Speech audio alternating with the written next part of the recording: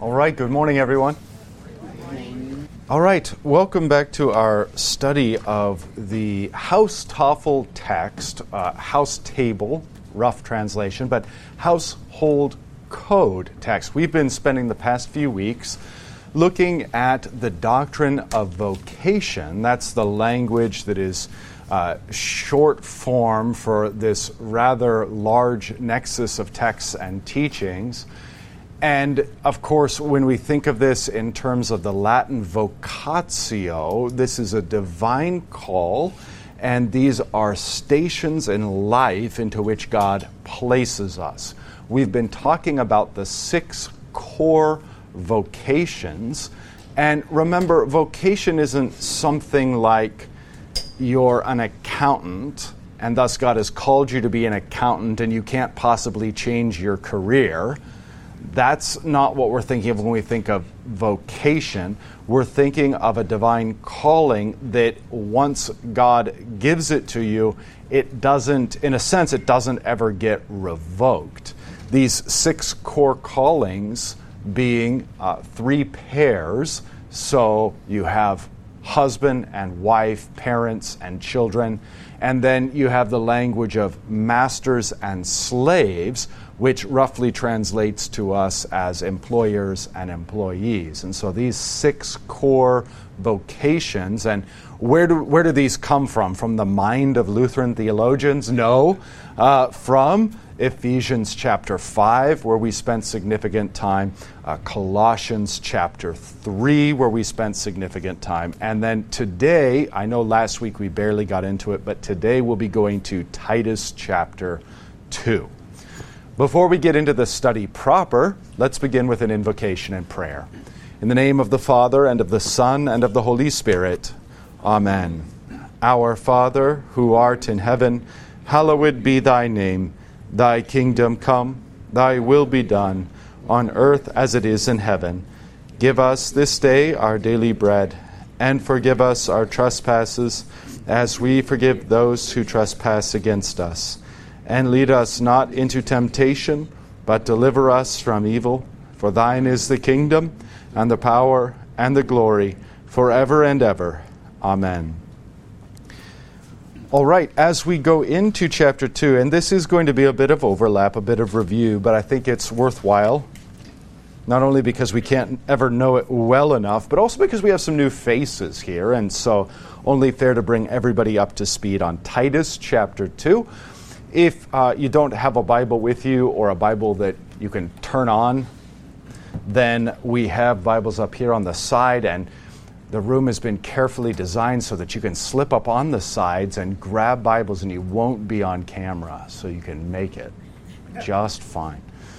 All right, in Titus chapter 2, again, this is a letter written by St. Paul to a young pastor, and the young pastor is functioning in a supervising kind of role. It's his job to oversee the teaching of multiple churches and to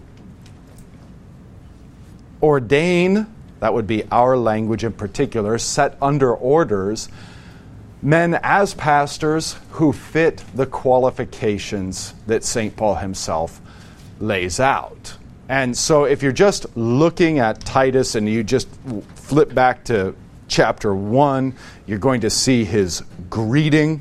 Of course, all of this predicated upon Christ Jesus, our Savior, and the gospel. And very quickly in chapter 1, at verse 5, you see the qualifications for elders. Elders is a biblical term for pastors. So what you see in the book of Acts, in the book of Peter, and elsewhere, is that there are 3 terms that are used for the same office. The language of overseer or bishop, that's one word. The language of shepherd, that's another, which of course translates into the Latin and then into the English as pastor. And then the other is elder. Those 3 words are used interchangeably for the office. Now, as the history of the church moves along, there is of human origin de jure humano, not of divine origin, de jure divino, there is a hierarchy that takes place, such that bishop then gets reserved for a pastor who oversees other pastors. But important for us to note that that isn't a biblical distinction, that hierarchy doesn't come from God, it simply develops in the life of the church. We have a very similar thing, even here in the 21st century in the LCMS, we just call it by different names, not a bishop who has oversight over pastors, but a district president. Right? So, same kind of structure, but the district president, he derives his authority not from God, but from man. In our case, we elect him to this role of oversight, but he has no distinction in office from God. It's one office that we all hold. All right, so the qualifications of that office are laid out. And sometimes for Lutherans, we get this confused because the church can create any office it wants. God creates one office through Christ, the office of the holy ministry, this office of overseer, pastor, and elder. But then the church is free as a congregation to create whatever other offices it wants. And so the church can create the office of congregational president. What chapter and verse of the Bible says you have to have a congregational president? There isn't one.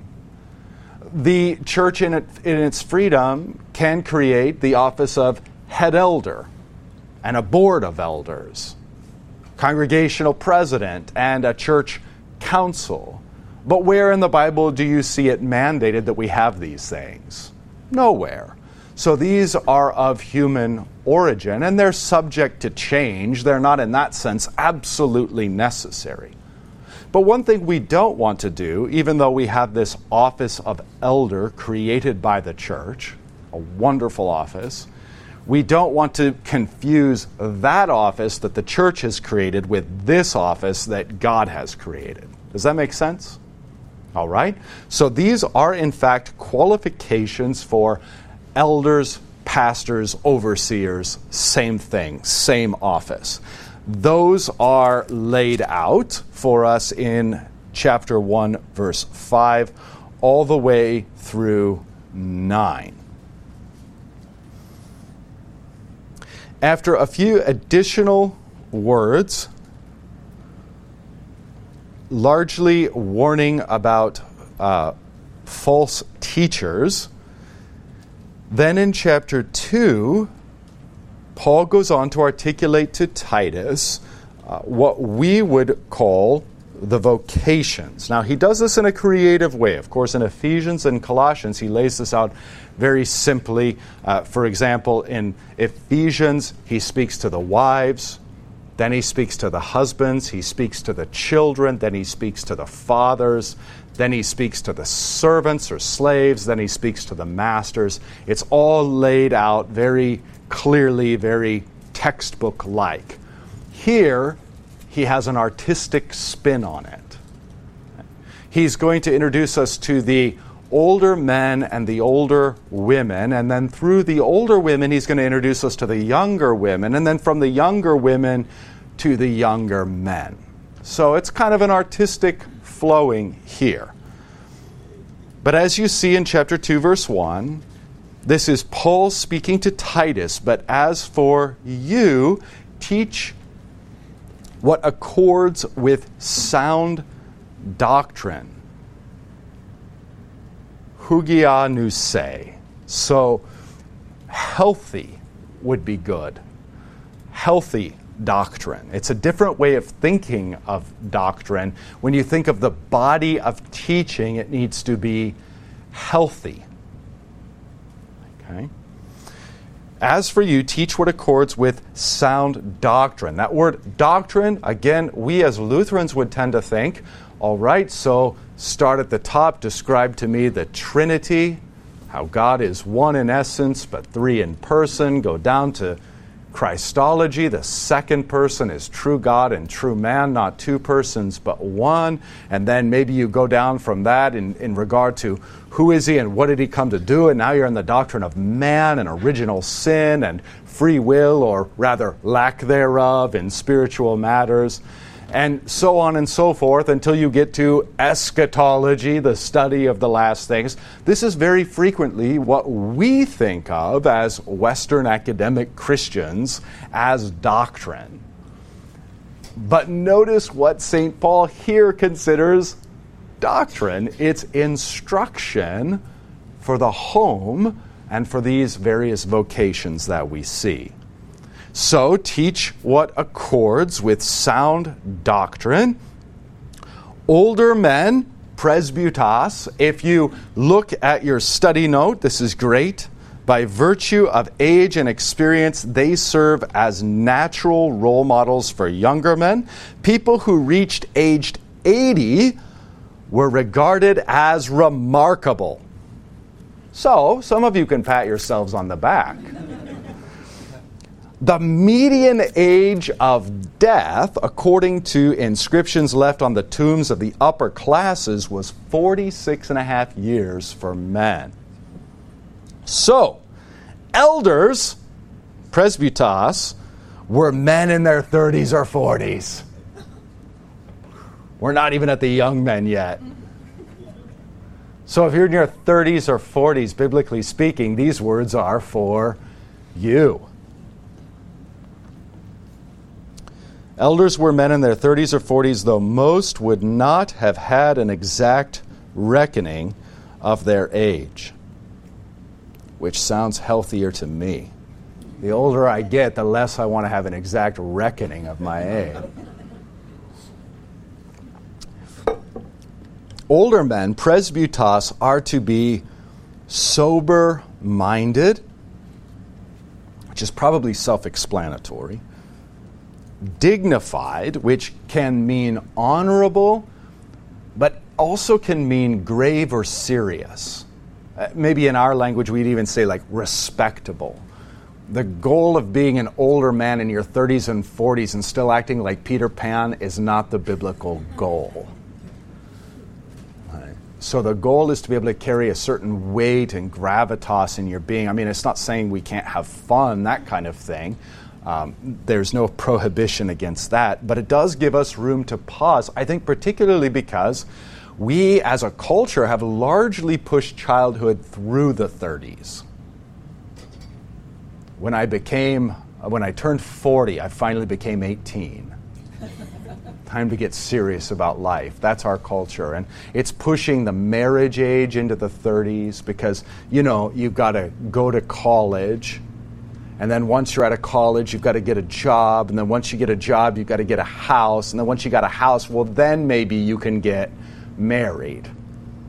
That's going to put you in your 30s, usually late 30s. And, certain things happen when you become a presbytos, or as we're going to see, a presbytidas, which is the older woman. And that is you get a little set in your ways. You get a little calcified in who you are and how you like things. And that contributes to the divorce rate being as high as it is, because you've got two people who have lived into their late 30s, set in their ways, getting together and saying, let's try to make this work. Not a great idea. We're much more flexible when we're younger, much less calcified when we're younger, and it's much easier to bend and shape shift and create a life together.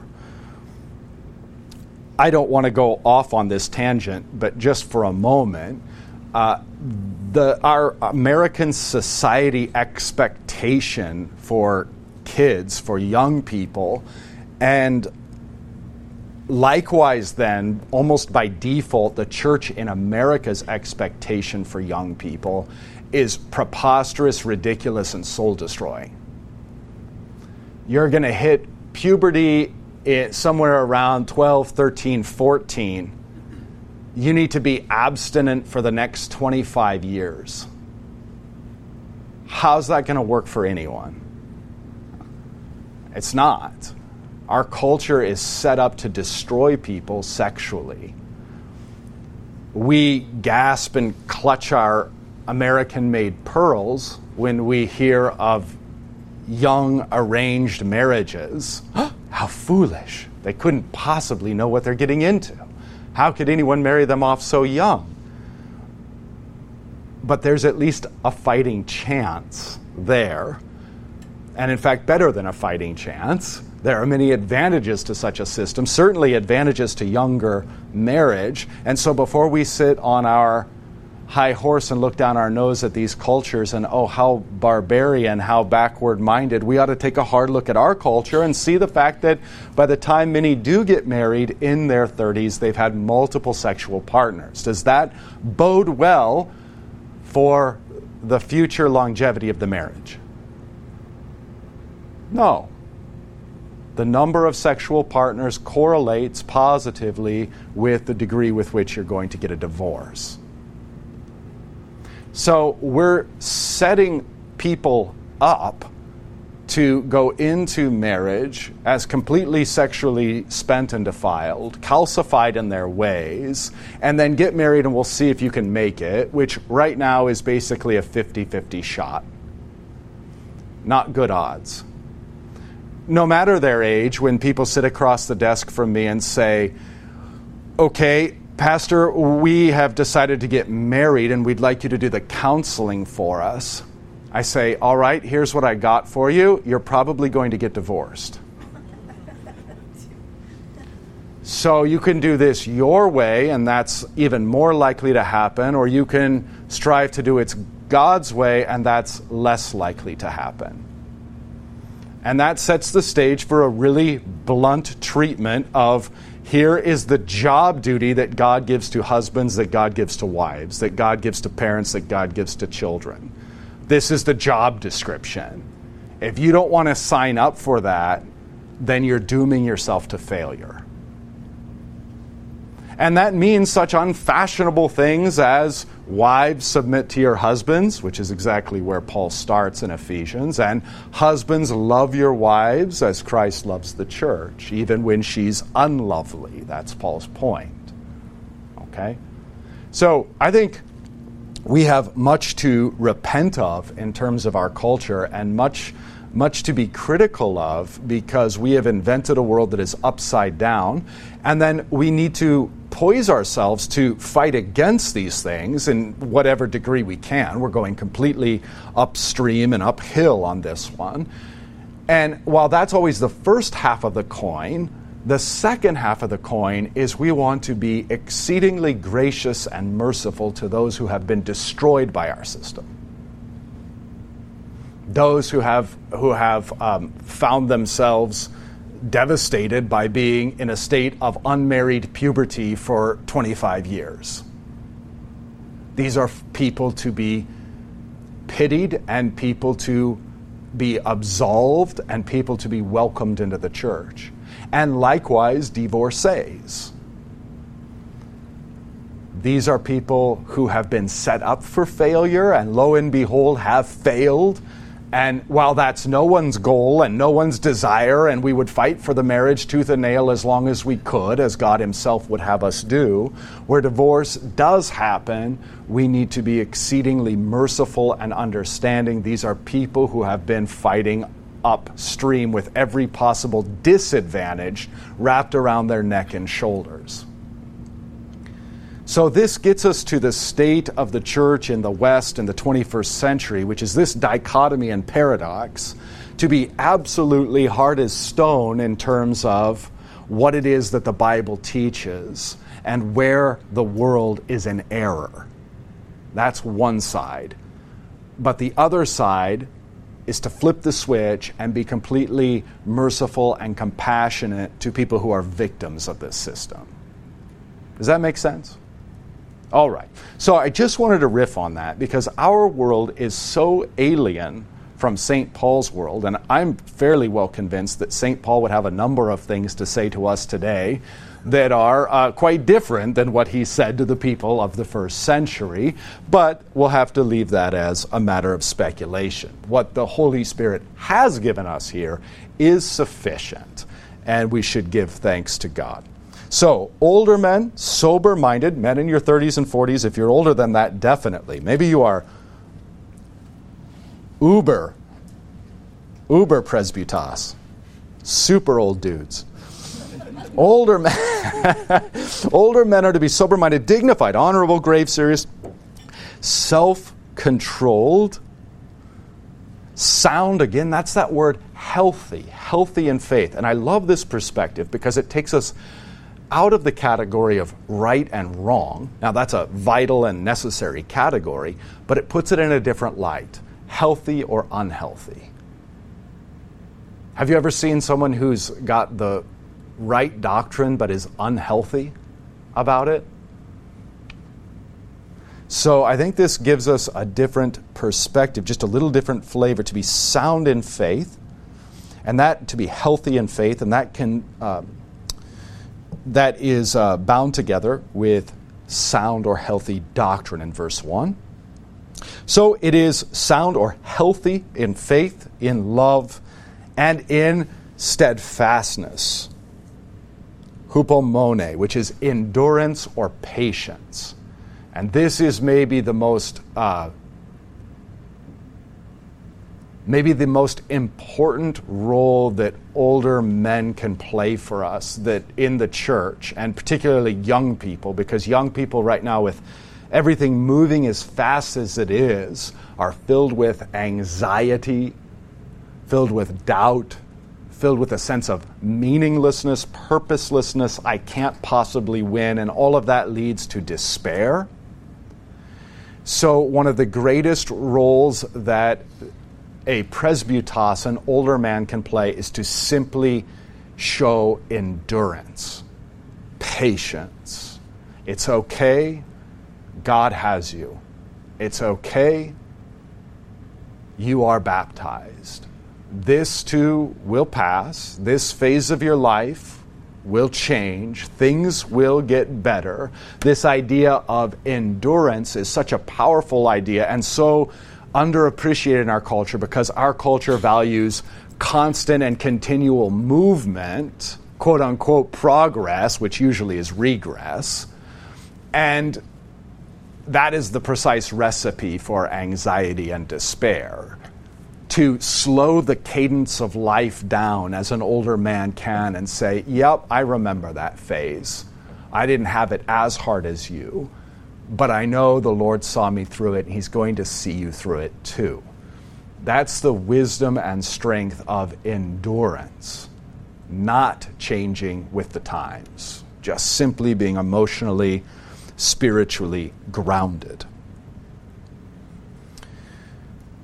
All right, so that's Paul's treatment of older men. And of course, we're going to see a correspondence when he gets to younger men, 20s and younger, if you can believe that. And before we move on to the presbyteros, the older women, and what Paul has to say there, let's pause, see if you have any comments or reflections on what we've covered so far. Always works better if it's a dialogue than a monologue. Good morning, Pastor Rhode. Good morning, Chaplain Bell. So Colin Powell, that worked for me, cited a National Geographic documentary where a group of young male elephants were taken out of their herd and put in a new area without, like, the rest of their herd. And the aggression went off the charts, and they started, like, killing everything around them, like hippos, things they don't normally kill. And then the researchers took a handful of presbyteros, older male elephants, and put them in amongst that herd, and everything calmed right down. And it was just this idea of, like, exactly that dynamic you described, just kind of either the mixture of just, like, chill out, or maybe, like, kind of a little intimidation, like, don't do that, and that calm. But I thought that just speaks to this whole, how important that role is in any society of the elder to model, what they should do, and what happens when that's taken away. It's a great point. Thank you for that. That's a wonderful illustration. And Helps me understand why my son does what he does when I leave for a weekend. Baby elephant goes wild.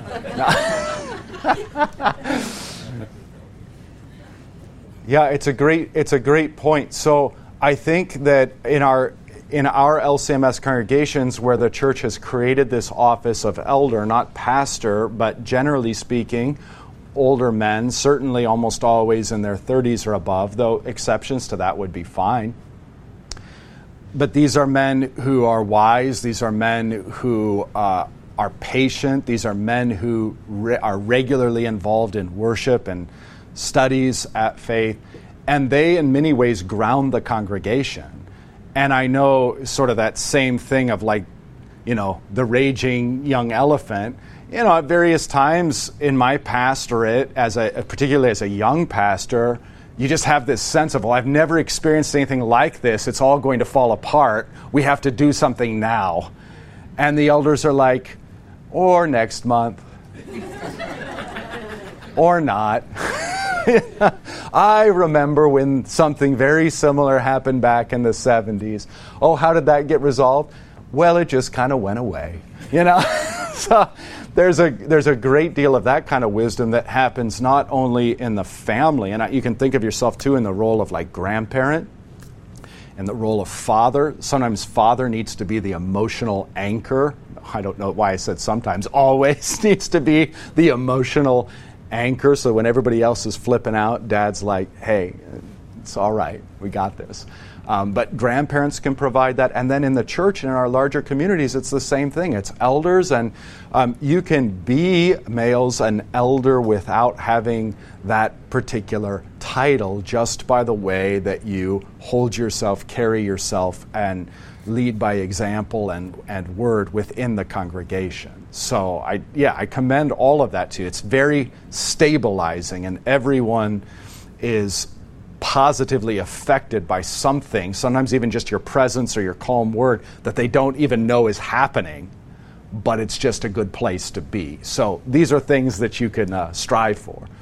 Did I see another hand come up? Yes, please. Having gone to, as an older citizen, we actually continue studying at the Saddleback College Emeritus Program. Professor Sinclair referenced Deuteronomy 8, and please, I'm ready to be corrected on that. But he was saying, and I'm thinking I might be taking a bunny trail away from what you're referencing here, but what is in Deuteronomy 8 is is what I see going on in America right now, and it has to do with the economy to some degree, that you have a pursuit of happiness within the realm of money, the making of money. And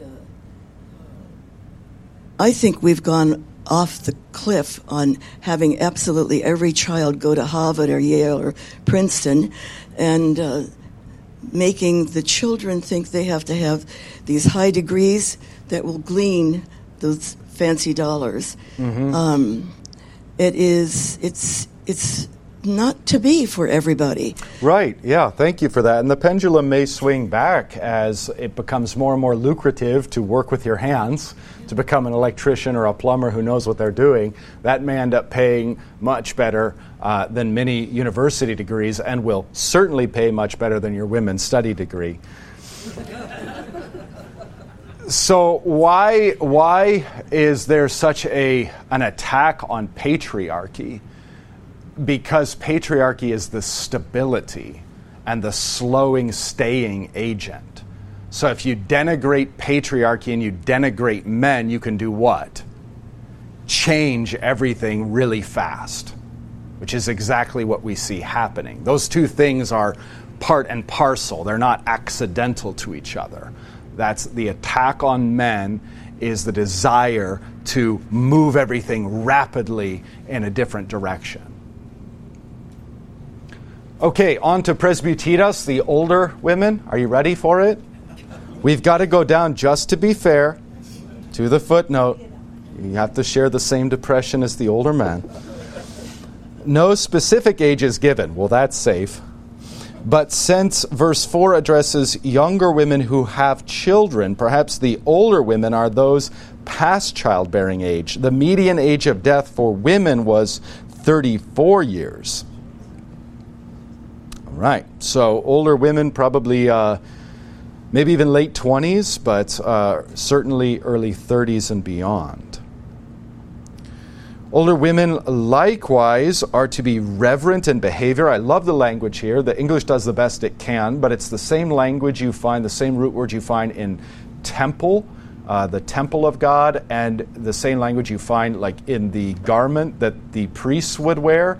So this is sacred almost, holy, reverent in behavior. I think corresponding heavily with that idea of dignified as honorable, grave, or serious. But reverent in behavior, not slanderers. This is fun because the word slanderers is diabolus, which the plural for diablos, devils. So, yeah, be holy, sacred, not slanderers, not devils, or slaves to much wine. Let's look at the footnote and see what exactly is much wine. How many liters are we talking here? So the note I don't think says, but it says people drank wine at meals and parties and for, medicinal purposes. But drinking too much would violate the spirit of self-control urged throughout Titus. All right, so you don't have a specific amount, but it is something to watch, not to become a slave or a servant of much wine. Okay, so not slanderers, not using their mouth in service of the devil as many devils, but rather using their mouths to teach what is good. And so train the neos, the young women. So here is direct, we would say in English, mentorship. But maybe we can even be more loose than that because it doesn't need to be a structured kind of thing per se. But the role of women past the age of childbearing is to help those who are married and bearing children and to teach them what is good and to train them. So those of you who self-identify as presbyteros, that's the task set before you.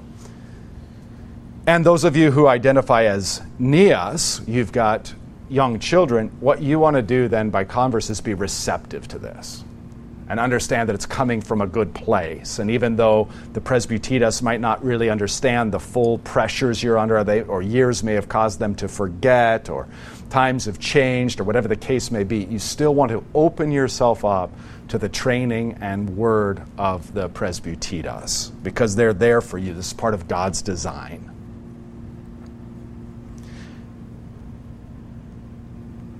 So train the young women, verse 4, to love their husbands. In Greek, it's just, what is it? It's philandre, I think. I've got to look, but it's to just be husband lovers. It's one word.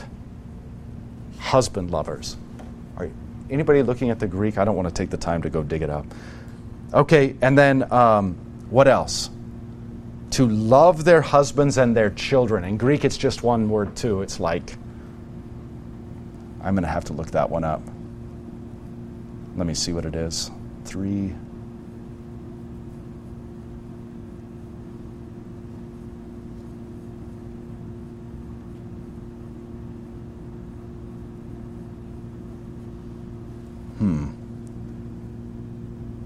Let me see here. 1 second. Pardon me. Bear with me while I check this out. Verse 5 of 2.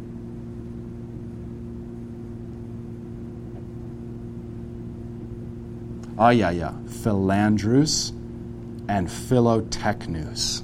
So I love this because it's not, I think it's untranslatable in English. But the point isn't to just love your husband or love your children. The point is that you embody it such that that's what you are and become. You're the husband lover. You're the child lover. It's just such a beautiful, beautiful linguistic way of, beautiful conceptual way of thinking of women.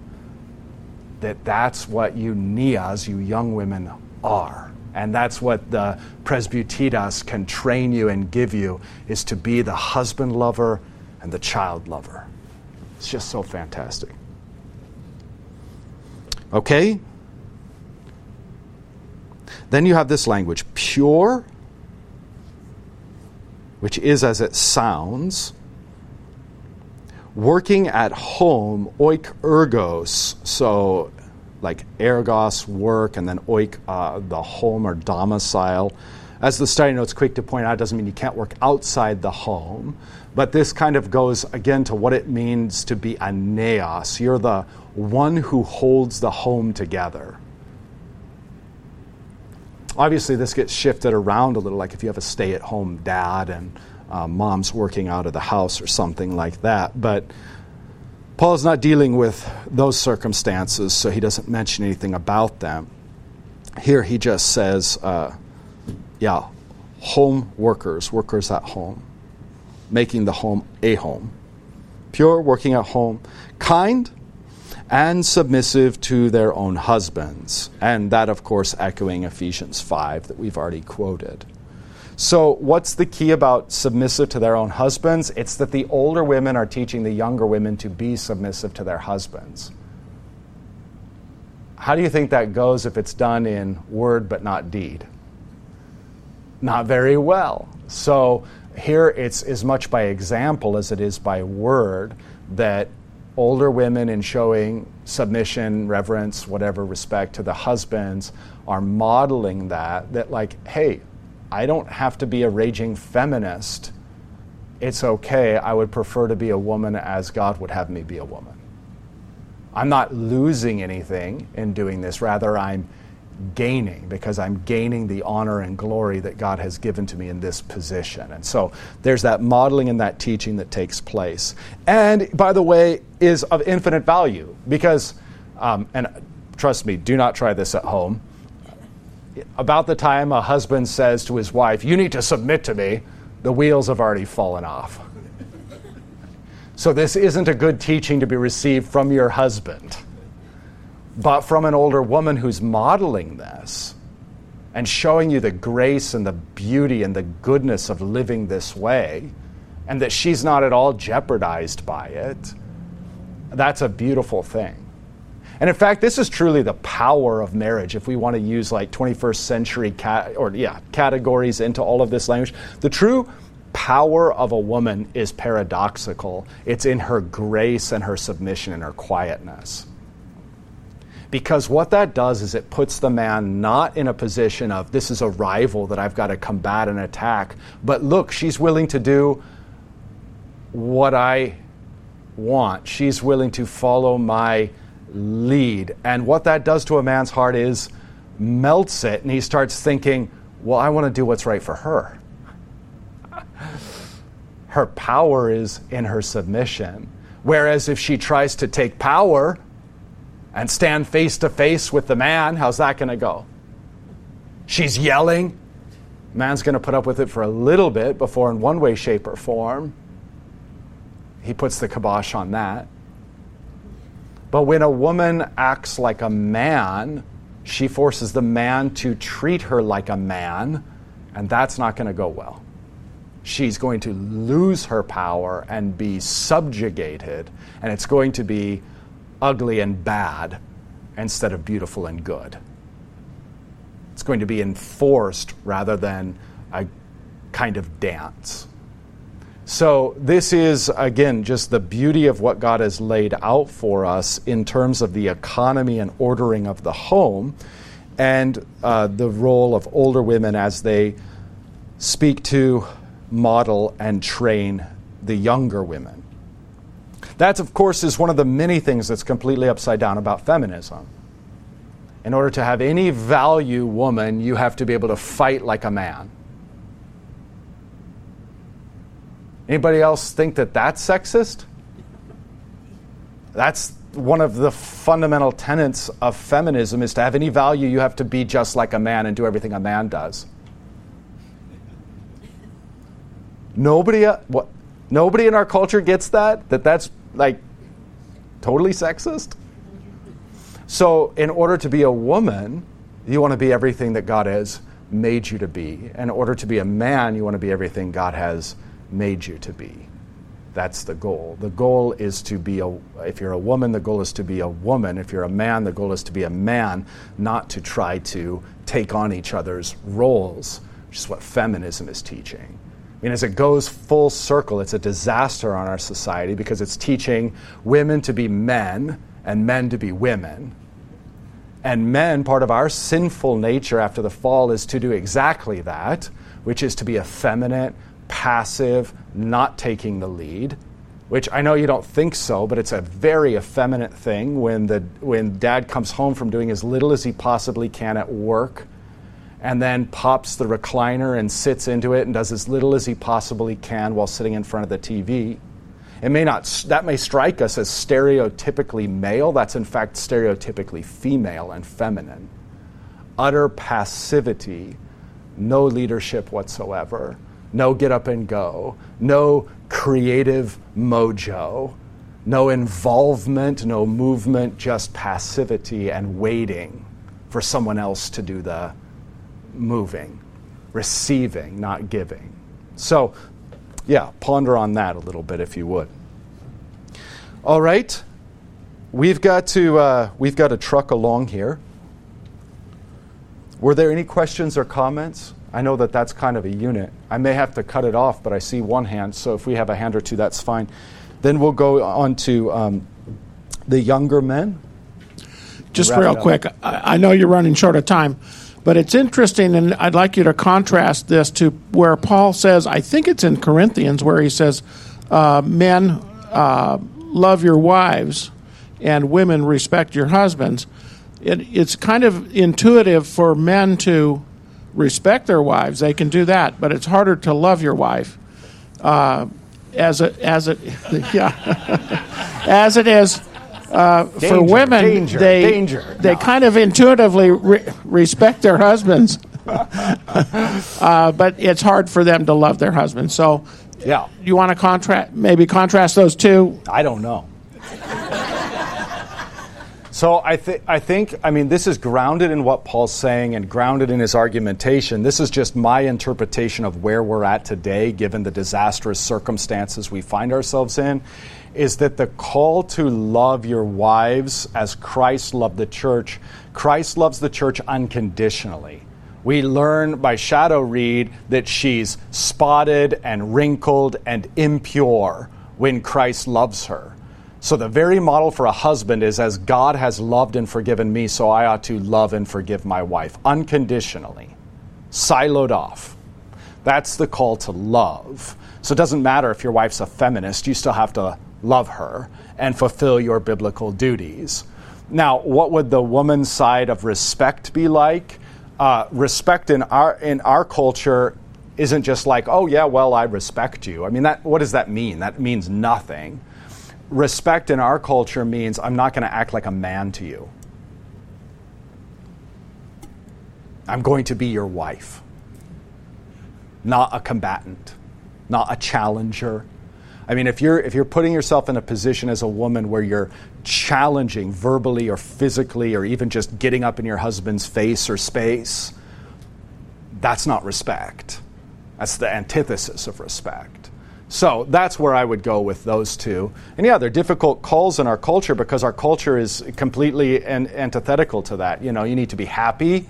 That's really that goes for both husband and wife, but especially the husband. You need to be happy, and if she's not making you happy, you can treat her miserably or do whatever you want.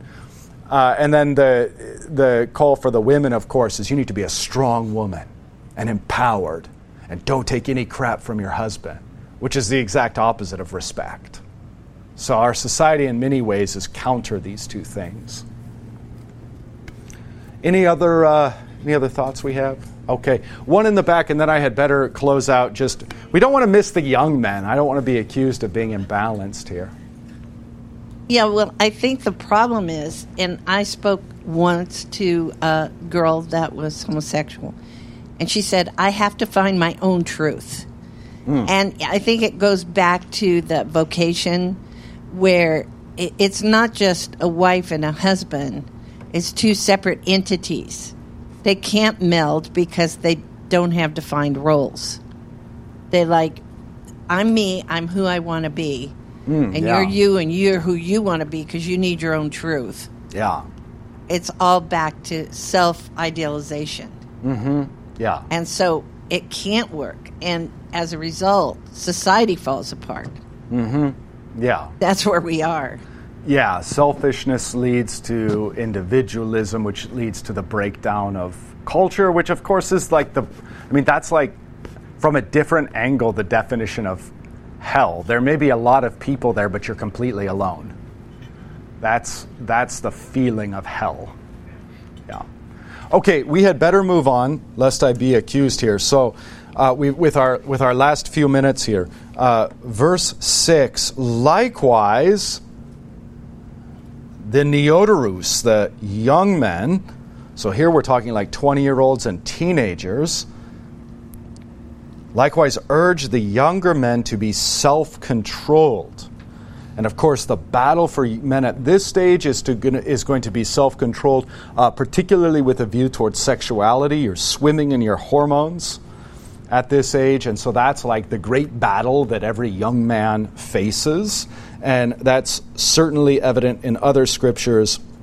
No doubt about it, what I would put central here in this idea of self-control, to be looking toward marriage, saving yourself for marriage, and then even within marriage to be chaste, be rightly ordered within marriage, so that it's not just using someone for the sake of your lust that objectifies your wife and can destroy the marriage. So young men need to be self-controlled, whether not married or married. Marriage is just a different form of chastity, of being chaste, of being rightly ordered spiritually. So be self-controlled. Verse 7, show yourself. Now here Paul talking to Titus, who himself is a neoterus, a younger man. Show yourself in all respects to be a model of good works. Why? Because the younger men are to follow in those good works. So in the same way that the older women are modeling to the younger women, here pastors are modeling to younger men. I don't want to make too much about that because it's occasioned by the age of Titus, but it is a dynamic, a symmetry that you see in this text, even if it might be largely unintended. But Titus is encouraged as a young man to be a model of good works to the other young men, in his teaching to show integrity, dignity, and sound or healthy speech that cannot be condemned, with the result, or so that an opponent may be put to shame, having nothing evil to say about us. And that is a kind of training as young men exert themselves in the arena of life, that they would speak the truth, but speak the truth in love. And speak the truth in such a way that they cannot be condemned, but that their opponents would be put to shame. So here's using that testosterone and that male, what was it, the baby bull elephant energy into speaking and communicating the gospel and the word of Christ, and defending that and doing so honorably. It's as much a battle against yourself as it is against a battle against your opponent, to be self-controlled. All right, to speak with speech that cannot be condemned, so that the opponent may be put to shame, having nothing evil to say about us. All right, and then we go on to slaves and masters, but we are at time. So we'll pick up there next week. If you remember, we have a few extras here, but try to bring a small catechism, because one thing we'll do in the last section or two of this study is we'll look at the table of duties in the catechism. And of course, we've spent a lot of time on the primary vocations, but there are some extras included there. We also will have just a brief moment to look at this kingdom of the church and the kingdom of the state and what the table of duties requires us there. So we'll spend some time on Romans 13 and the question of whether or not we actually understand that text anymore next week. The Lord be with you.